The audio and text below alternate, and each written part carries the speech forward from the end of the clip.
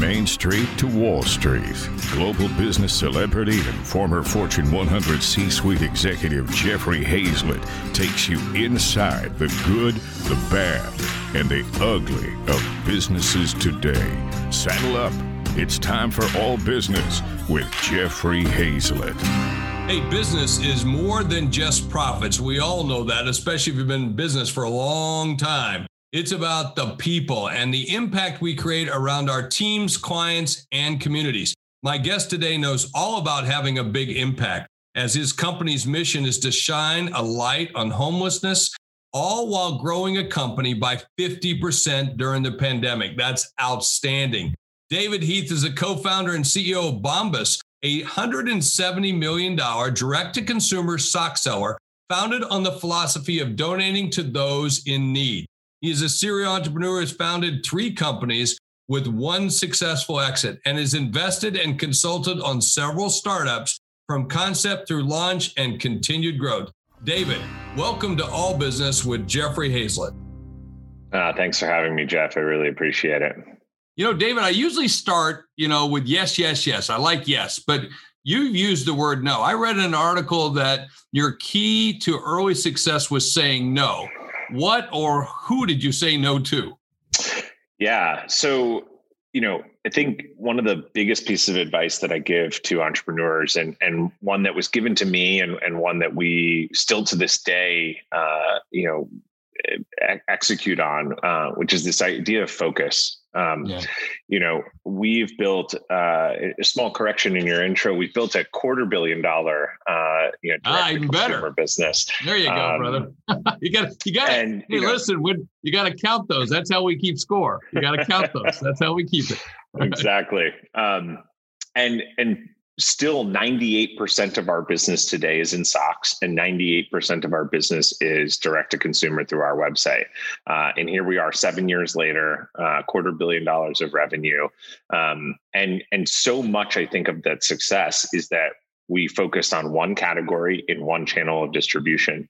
And over the years, when we started to see some early success, we were internally tempted with, launching new products faster, or, launching into new stores quicker, or trying to take our products international because someone from, the UK emailed us and said, "Oh, I love your product. You should sell it over here." Right. And so, I talked to so many entrepreneurs over the years, and people who are really early on in their business, maybe a few $100,000 in sales, you're saying, "Oh my God, Target called me," or "I've got an opportunity to be on, QVC," or, "A distributor in China called me." It's like, and I'm like, whoa, like slow down. Like you still have so much opportunity to do the thing that you're good at, or that you can remain focused on right in front of you. So those were a bunch of things that we've kind of said no to over the years, and I think were direct contributors to our success today.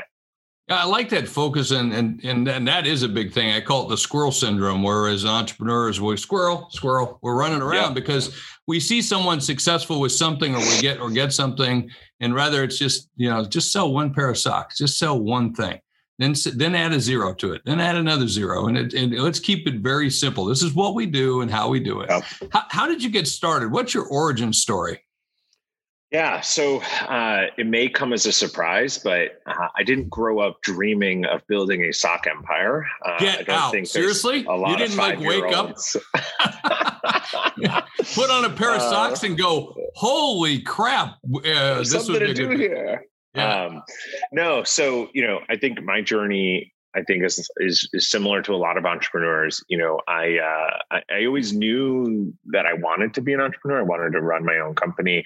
I was lucky that my dad, I had my dad as a great example of somebody who, quit working at a service station, took $3,000 of his own money, started, a business in the basement of our house, and built it into a multi-million-dollar business over 35 years, and was able to afford me many of the luxuries that he never had. And so I think I was so inspired by that from a really early age, I was, that kid in the neighborhood who was, cleaning gutters, selling lemonade, washing cars, walking dogs, whatever I could do to hustle to get a buck. And so I went to school for entrepreneurship at Babson. And when I came out, I had my eyes open, ears to the ground, and I started to develop this muscle that I think is really important for any entrepreneur to develop, which is, to walk around the world, and anytime you experience either frustration or something that just doesn't quite make sense to you, that you say, like, is there a way that I can solve this, right? Is there a way I can fix this using business? And, for the 8 years that I was out of college, I kind of did that. And I think I wrote 45 business plans. I'd launched, 2 companies, none to the success that I've experienced with Bombas, but, everything was kind of a stepping stone in my journey. And, I think it's like meeting your spouse, right? They always say you're going to meet them in the least likely, place, or when you least expect it. I was scrolling Facebook one day while I was at work, and I came across this post on my feed that said, socks are the most requested clothing item at homeless shelters. And I remember sitting there and thinking, I didn't know that. And that's pretty sad that there's an item of clothing. I would have thought it was coats or jeans or sneakers or something. Shoes. Yeah. Or shoes. Yeah. And, here's an item of clothing that I've never spent more than a few seconds a day thinking about. And it's now perceived as a luxury item for over 600,000 people living right here in the US. And I just couldn't shake it. And so this was early 2011, and this is kind of a stars align moment. Tom's Shoes and Blake Makowski, with the pioneering of the One for One movement, was in their 5th year of business, I think doing a few $100 million in revenue, growing quite rapidly, and really, pioneered this movement that, Warby Parker followed, and a bunch of other people, that are no longer around. And I was like, maybe this is a way to solve this sock problem, right? Is donate a pair for every pair that we sell. And admittedly didn't think that, this was going to be my legacy. So, but, I think like any interesting idea, I took that thread and I pulled on it, and I started to, look at the marketplace and see where the opportunity was. And here we are 7.5 years later. We've donated over 50 million pairs of socks. And we continue to have impact and continue to grow. Is it hard giving them away? Meaning not at all. People? Yeah, see, that's the issue, isn't it? Right? Yeah, we have 3,500 giving partners that we have direct relationships with throughout the entire country, represented at all 50 states. And we were supposed to do it last year, but obviously got derailed due to COVID. We are going to work with, either UPenn or Harvard to run our own independent study of finding out exactly how many homeless shelters there are in the United States, and what is the demand by category. Because we're no longer producing socks; we're producing underwear, which underwear is the second most requested clothing item in homeless shelters. T-shirts is the third, but we don't really have a sense of by what volume, right? Is 50 million, 100 million, 500 million?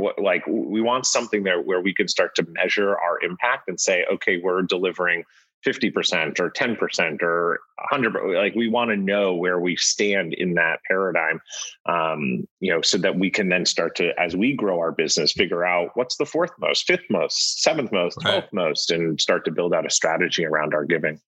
Which makes a lot of sense in terms of that. You instead of having a food bank, you've got a sock bank. Is that? I mean, we've got a clothing bank. We're really focused on delivering the top 3 most requested clothing items. And what's interesting, it's funny how strategy works out, because we had thought, okay, Bombas, when we talk to our customers, we're really known for comfort, so that gives us liberty to do things like sweatpants and sweatshirts and comfy footwear or blankets or towel. We could go in so many different directions. A lot of brand extensions for you in terms of the product. Yeah. But when we go back to that initial statement around focus, right? What are we going to do today? And, we said, okay, there are, many multi-billion-dollar companies like Hanes and Fruit of the Loom and Jockey, that just focus on innerwear and basics like socks, tees, and underwear. And admittedly, I feel like those brands are no longer as relevant as they used to be. And so we see ourselves as kind of being the Starbucks of the basics innerwear, category. So Starbucks is to Maxwell House, we are to, Hanes. Yes, it costs 2 to 3 times more per product, but the product and experience are incredibly, are so much better than what you would experience with one of those other brands. And so it's interesting how that our core strategy internally around our focus as to what we were going to deliver to the customer aligned perfectly with the items that are in most need at homeless shelters. And so, these are the 3 items that we all wear closest to our body every single day. They're the 3 items that the homeless community wear closest to their body every single day. And so that's going to be our focus for the next few years. C-Suite Radio. So a lot of people, David, when they get to be an entrepreneur, they're looking for that inroad, the exit, something that they're going to be able to say and point to and say, that's what we're striving to. I can imagine with 250 million in sales, you got a lot of people probably picking up the phone and calling you. All right, that's one. And I sit here and recently had the CEO of Ben and Jerry's on. Now, here was somebody that, a very big company striving for good, kind of Vermontish, very quickish, very, I won't say you're the same. We love them. No, we love Ben and Jerry's. We talk about them a lot internally.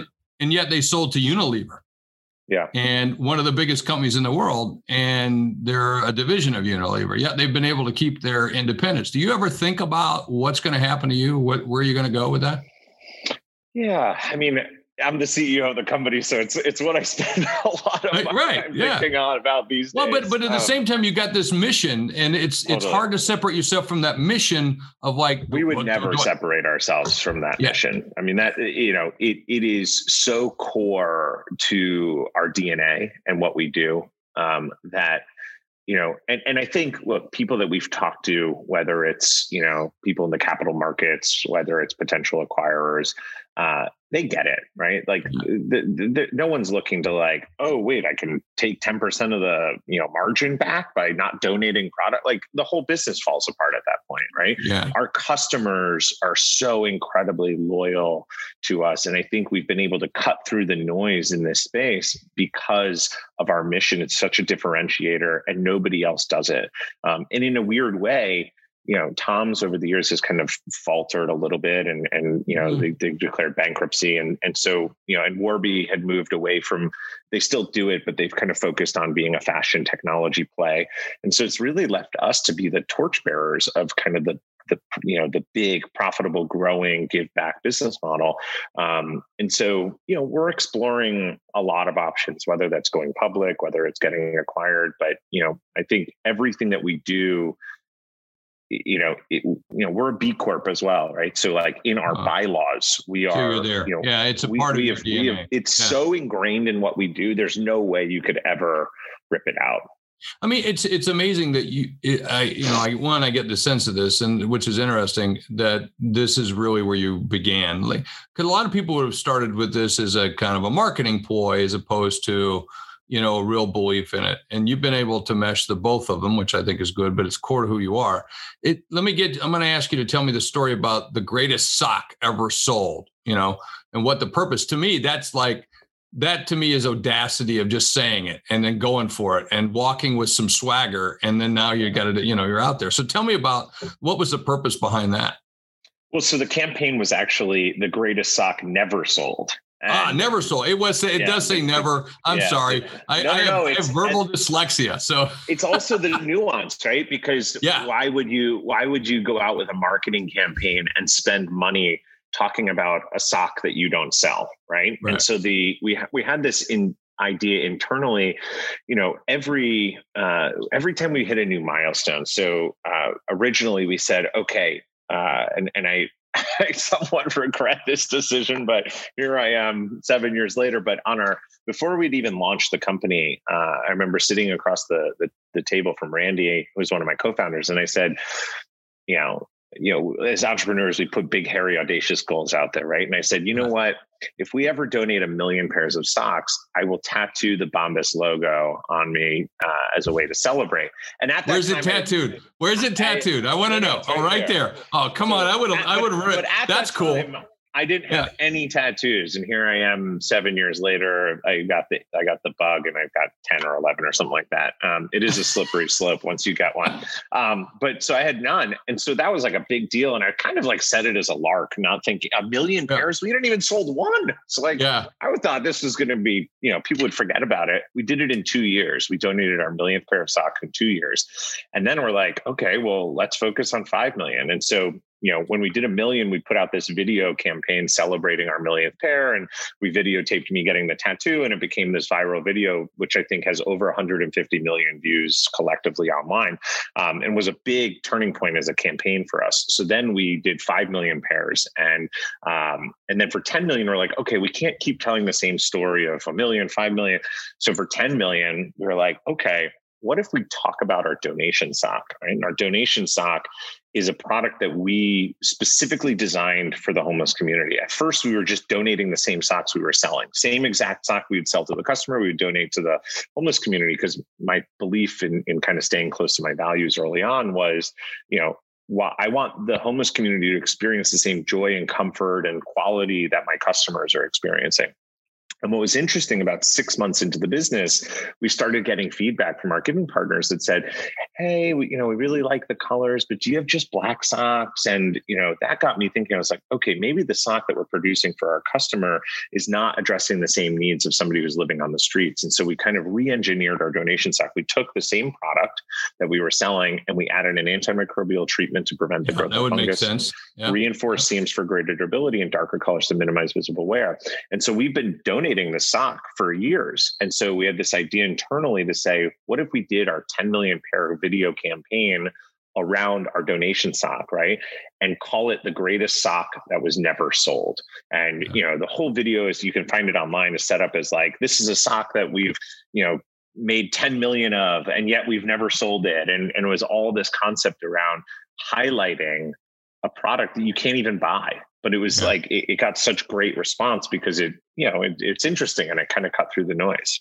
As you talk about the sock and you talk about microbial and all the things, I harken back to the old days of Vietnam War, and my dad talking about the war and being, over there. And he used to always say, his son, don't ever forget, the weirdest thing he said was my socks. He said, I took care of my feet. He said, the war is won through your feet. And I just think back when I see, and by the way, when I see homeless people, I always think about, I got to go get the guy some shoes. I got to get him some socks. I got to get him something. And I do that a lot in New York. Not so much in South Dakota, because we just don't have that issue here in South Dakota. We've been practicing social distancing since 1889. So we just don't have that. Yeah. So I mentioned earlier that you are, a serial entrepreneur. What is it that you like about being an entrepreneur? What fuels you, man? Besides the good that you're doing, like I go to bed every night hoping I'll hurry up and sleep so I can get going the next day. Yeah. And I got the sense that you're like that as well. What fuels you that way? I mean, it's the premise of creating something that just didn't exist before, and getting validation from the marketplace that thing that you randomly had an idea for, wherever that idea came from, is something that other people in the world relate to, right? And so I find it as a way to kind of create connection with a number of people that I've never met before, and validating this kind of instinct or intuition that I have around a problem or whatever.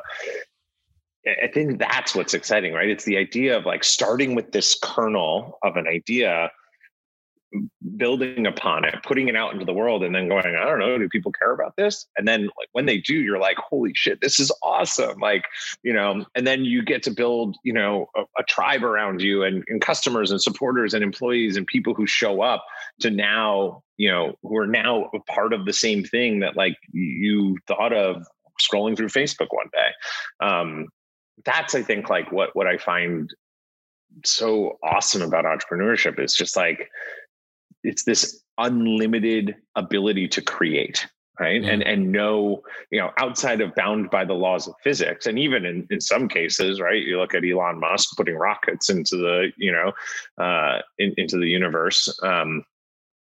It's that just idea that you can like create something that has never been created before. I just think that's so cool. Yeah.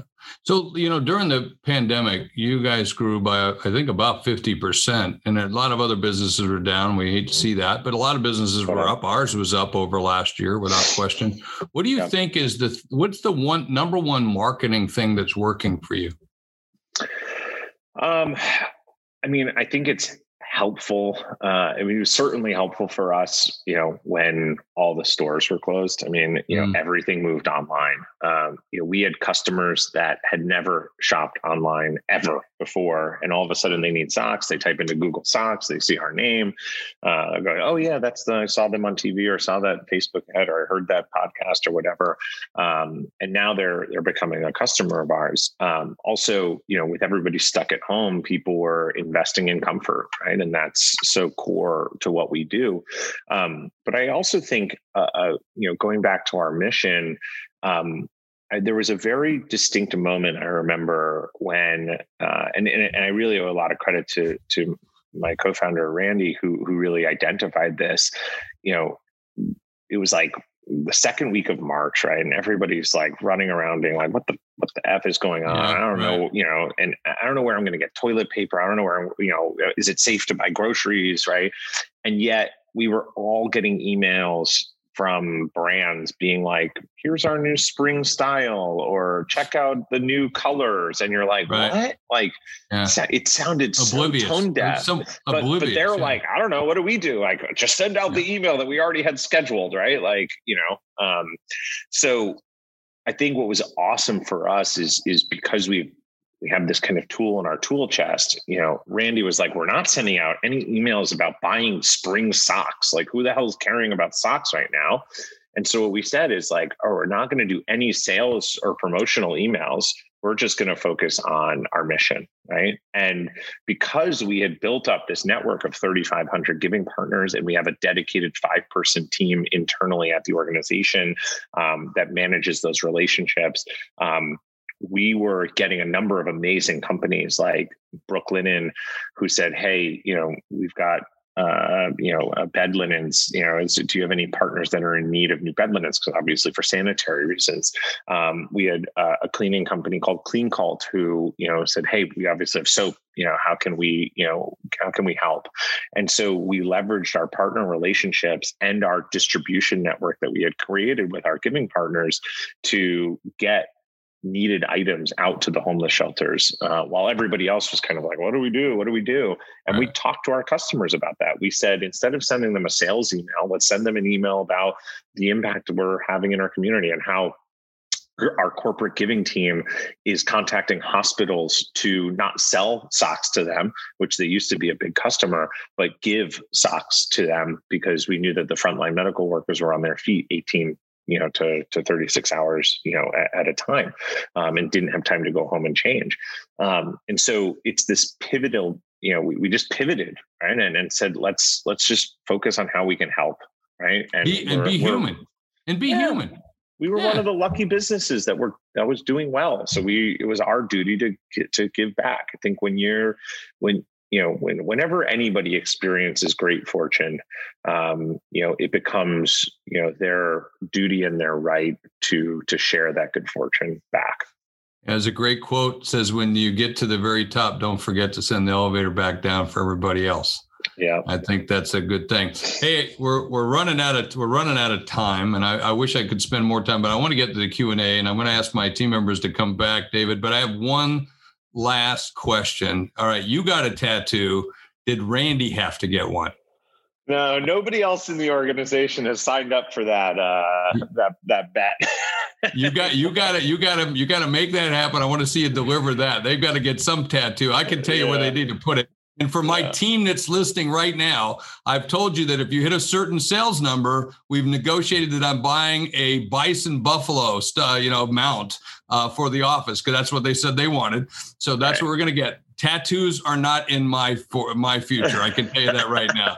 All right, David, what a pleasure. Good to have you here on our digital discussion on C-Suite Network, and of course, being a part of All Business with Jeffrey Hazlett right here on C-Suite Radio. Tricia, Greg, I'm going to turn it over to you, to our great members in the C-Suite Network, and get to those questions, because I saw a ton of them come in. C-Suite Radio. Thank you so much, Jeffrey. David, that was fantastic. And I have to say, there are a lot of requests for a C-Suite sock and a C-Suite tattoo for you, Jeffrey. Yeah.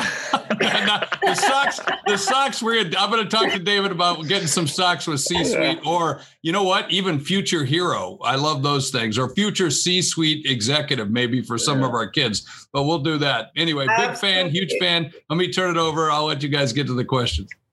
Thank you so much, David. This is our first time getting to meet, and the team couldn't wait for me to meet you, because I'm the general manager of our Hero Club. The alignment of mission, values, and delivering on that, it's just fantastic. And anytime we can celebrate that kind of success with the whole sense of duty and responsibility for what we need to be giving back is just absolutely fantastic. And there are so many questions.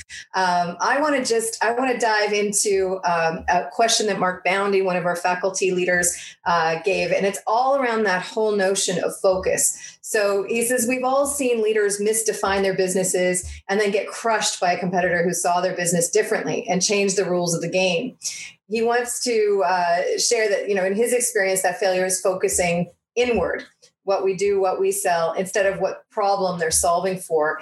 Do you agree or disagree with that? And how do you balance staying focused with staying vigilant for those unforeseen opportunities or threats that others see when they're looking at you? Yeah, I don't want to sit here and say that there's one way to do it. I think the philosophy that we've subscribed to at Bombas is more so focusing inward, right? I found that in the past, when I've worked at other organizations that focus too much on the competition, they end up becoming reactive all the time, right? And they say, oh, they're doing that, so we've got to do this. And they're doing this, so because we're not going to do that. Whereas, and I know Jeff Bezos is a big believer of, not really thinking about competition, right? You put the blinders on, and for us, we are our own competition, right? We set the benchmark for ourselves as to, what is innovative, what is, the right thing to do, what is the, what's the strategic plan for us? And I think if you think too much about competition, again, you don't focus on doing what you think you need to do for the business. You focus on what you need to do to guard off people in other areas. And I'm not saying that that's right or wrong. I just think that that's the philosophy that's worked for us. We've had a whole discussion about who the common enemy is. And for you, and I think anyone who's mission driven, time is our common enemy. Right? You can't go fast enough. You can't scale fast. And I see Kiana in the chat just put the infinite game. I'm a huge fan of Simon Sinek. And I'm a big believer of that, right? It's like, do what you need to do to stay in business the longest, right? It's not about trying to win tomorrow or win the next day. It's about, just being vigilant around, setting your vision for what you want to accomplish as a company and going after that. And people are going to come at you in different things, and you can react, to it. But not pivoting all the time to what, everybody else is doing, I think is super smart. All right. I'm going to rope in together two questions because we have so many of them. The first one is Evan Hackle. He wants to know, when you give away socks, are they the same quality socks or are they cheaper socks? And Tina Greenbaum wants to know where you manufacture your socks.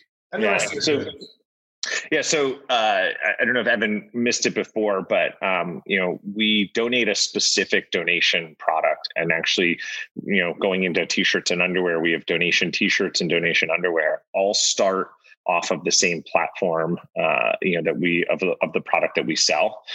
We alter it to meet the needs. I see Evan says that I already answered it. So cool. As far as manufacturing, we are a globally distributed supply chain organization. When we first started, we were primarily focused in Asia. We are now in South America. We've got some North America production. I would say we're still heavily in Asia. It's where honestly the largest percentage of innovation in our product categories comes out of. For the globally distributed world that we live in today, I think the pandemic probably shined a light on the susceptibility to any one country, being overly leveraged in any one country, and so we've spent a lot of time thinking about a distributed supply chain, but really. It's interesting for us, and it's just from day one. It was never really a factor of cost. Socks have an incredibly high margin to begin with, and they're about 98% of the production of a pair of socks is done on a machine. There's really little manual labor involved at all. So it's not a labor cost issue. The majority of the cost of goods sold that go into our product is the physical cost of yarn. And so for us, it's always been about creating the best product. It's like if you want to create a watch, you go to Switzerland. If you want to create great apparel, you go to China. C-Suite Radio. Another double-barreled question that I think fits together really nicely, David, is Steve Lashansky is another one of our faculty leaders in C-Suite, and Aaron Avila is one of our executive leaders. And the questions that they have are, what is the most significant, tough decision you've had to make to grow the business? And then Aaron kind of built on that from the perspective of, how have you gone through those tough decisions, staying true to your mission and the core company values that you stand for? Yeah. I'm going to answer the second question first, because I think it tees up the first question nicely. One of the things that we did really early on, and we owe this really to a business coach that we had hired early on, and there was four co-founders. We sat in a room, and he was like, "Guys, we need to write down core values and a mission statement and a vision statement." And we're like, "Oh, that's such like business school BS, right? Like, what is four of us? Like, we know what our core values are. We know what our mission is, right?" And what's interesting is, he was like, "Trust me, let's just do it. Humor me." We wrote it down, and they have come in so incredibly handy over the years, and they've evolved slightly, but for the most part, I'd say that the essence of it has really stayed true, right? It's like focusing on a quality product, 100% customer happiness guaranteed, people first culture,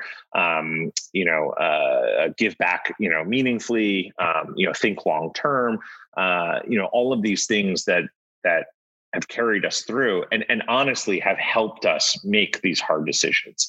There was a point where we had ordered a bunch of product in our t-shirts, and we had set to launch the product, I think, in March, and we got all of our final production in like mid-February. So like 2 to 3 weeks out before the launch. And there was a design feature that we had put into the product that the more I was wearing the product and the more that the team was wearing it, I started to notice it and be like, I don't think that's really great. And literally about 4 days before the launch, now this is like a company-wide effort, right? Marketing, creative, production, supply chain, warehouse, like everybody had invested probably 6 months worth of work into getting this product ready to launch. And I walked in and I said, I don't think we can launch this product. I don't think it's right. I think this is going to be a big issue for us. And you had people from finance being like, oh, this is going to cost us $500,000. We already own the inventory. We can't do anything about it. And I just sat there and I was like, guys, one of our core values is produce a high quality product. And I don't think that this meets that core value right now. And everybody sat there and they said, you know what, you're right. And I think we are so much better off for making that decision. At the time, it seemed wildly expensive and really hard. Everybody was so pot committed, but it's a good lesson to learn that, as the owner and operator of a business, nothing is too late. If you feel like it's the wrong decision, to try to remedy that decision. Just because it's happened, or the train is never, you can always pull the train back into the station, or find ways to kind of rectify that. So I think that's a good example. David Young has a question. It just moved up. 1 second. There it is. Just a back of the envelope guess for Bombas. What percentage of the business success is attributable to the quality of the product, and what percentage on the strength of its giving mission? Yeah. Has the business landscape truly changed for good? Yeah, we get this question all the time, and it's something that we always survey our customers and kind of look at the data. And interestingly enough, you can't even bifurcate it. You can't say, oh, well, 50% of the customers bought because of the mission and 50% bought because of the product. When we ask our customers about the reasons that they buy, the product and the mission are always number one and number two, and they flip flop depending on the certain customer. But they're always they're so close, and then the third, the third attribute is much further down, and that's usually something like style or color or something like that. And so in our world, it really has changed for good, because we find that they are so intrinsically locked that there are very few customers that, purchase our product and don't care about the mission, or purchase the mission and don't care about the product. I think you really have to have both. If you're going to be a purpose-led company, both have to be able to kind of stand on their own, but work in tandem. So now I have a triple-barreled question, because we're running out of time. And let's go. Anything great. Okay, so the whole notion of the giving partners, that was really exciting. And Larry Walters, one of our executive leaders, he raised that. How do you form 3,500 giving partner relationships? And are you looking, and Deb Cryers, one of our podcast hosts, she was asking about, are you looking at items specifically for women and children? We don't wake up any day lately without hearing how many children are coming across the border and so on. And then Joyce Cordy, I love, she's like, well, how do you address the real underlying problems of all of these things? So there's my triple barreled question. Your giving partner network, your items specifically for children and women when you look at homelessness, and then how do you really contribute to the underlying problem of homelessness when you're committed to that mission? Yeah. So as for our giving partners, when I started this business, I didn't know how to give socks away. And we didn't have any to give away at that time, but I knew that it was going to be something that one day we had to figure out, outside of me going into the streets of New York and handing them out, one by one myself, which I knew wasn't going to scale, if we were successful. So I Googled, I said sock, homeless giving partner or something like that. And I came across this one organization called Hannah's Socks, based in Toledo, Ohio. And that was their mission, was to deliver socks to the homeless community. Started with them. They were our first giving partner. And then I think, being on Shark Tank, being on Good Morning America, being on the Today Show, being in the New York Times, being in the Wall Street, we started to get more press and, and then our massive marketing budgets online. We had customers discovering us who said, oh, I volunteer at a homeless shelter. Can we get socks for them? Or I work at a homeless shelter, or I once was homeless. Can I get socks back to my homeless shelter? And so we started to get inbound inquiries, and to the point where we just now have this kind of online form that recipients have to fill out and put their 501c3 data in, and then they say, do they serve women or children or men? What sizes do they need? What time of year do they need them? What's the volume that they can handle in a storage facility? How many deliveries do they want a year? A lot of stuff that we've learned over the years in interfacing with these people. And so now, again, we have this 5-person team internally that is solely dedicated to kind of the operations and logistics of distributing socks. And we are constantly onboarding new giving partners, because we always want to make sure that we're, serving, equitably across the entire United States and to, different groups of people. So we design product for women in now that we're in underwear, we've got women's specific donation underwear. We've got kids socks that, unlike the adult socks, are focused on kind of darker colors.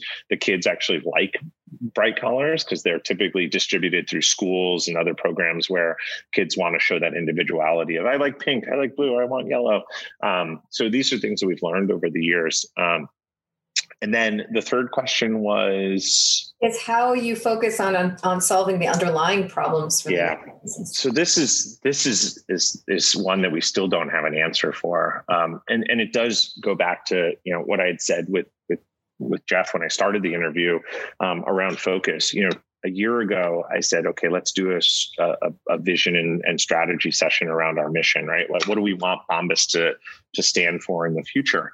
And internally, we said, okay, well, Bombas should open up homeless shelters. Bombas should go to Washington to advocate for legislation.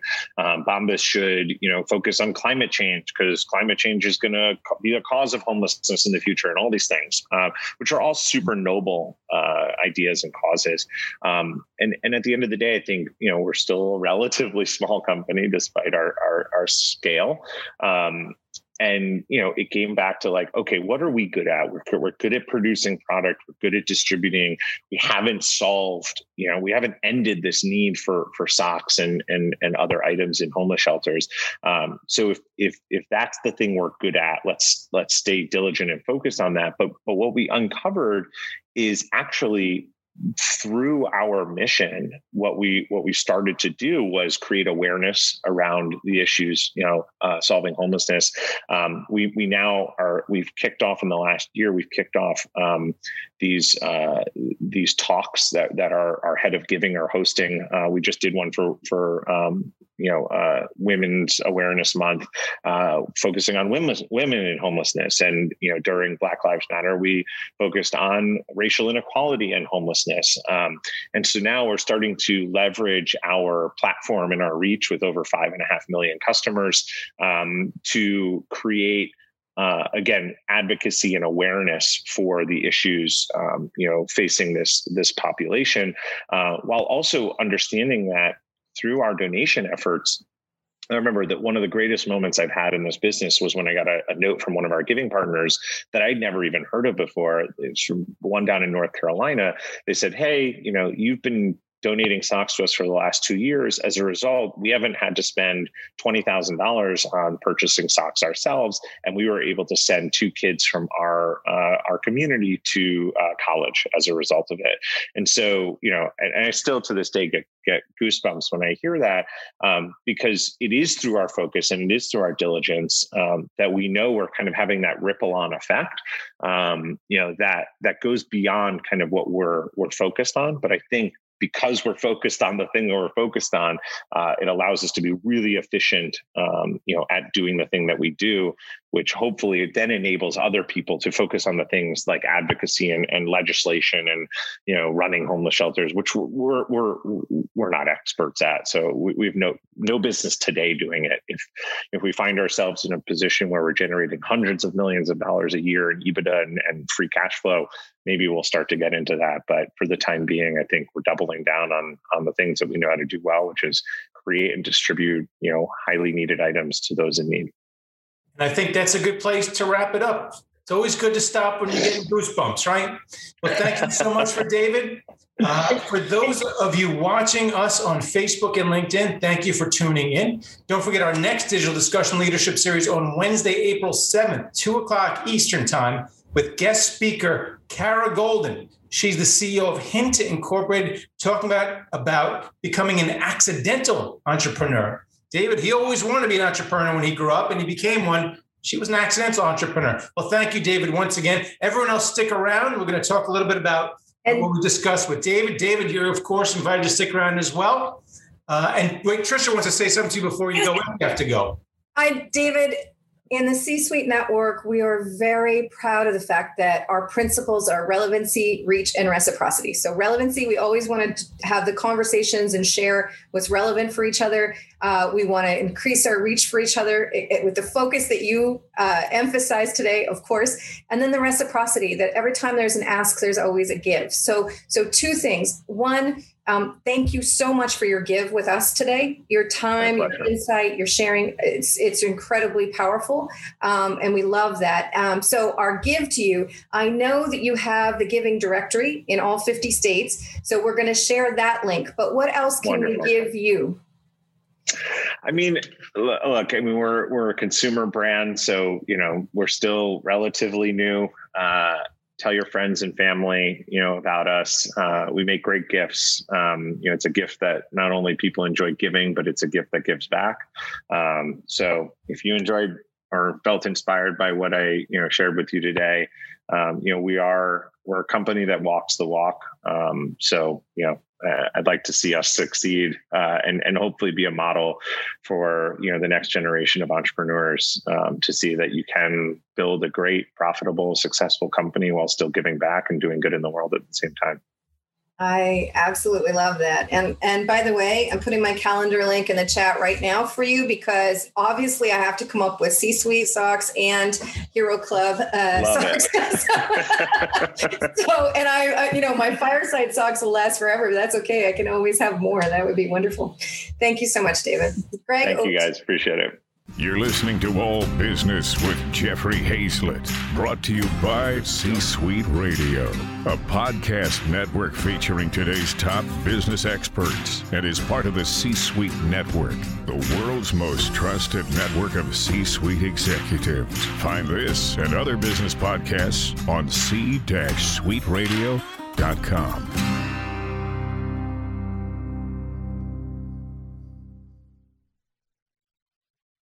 This podcast is a part of the C-Suite Radio Network. For more top business podcasts, visit c-suiteradio.com.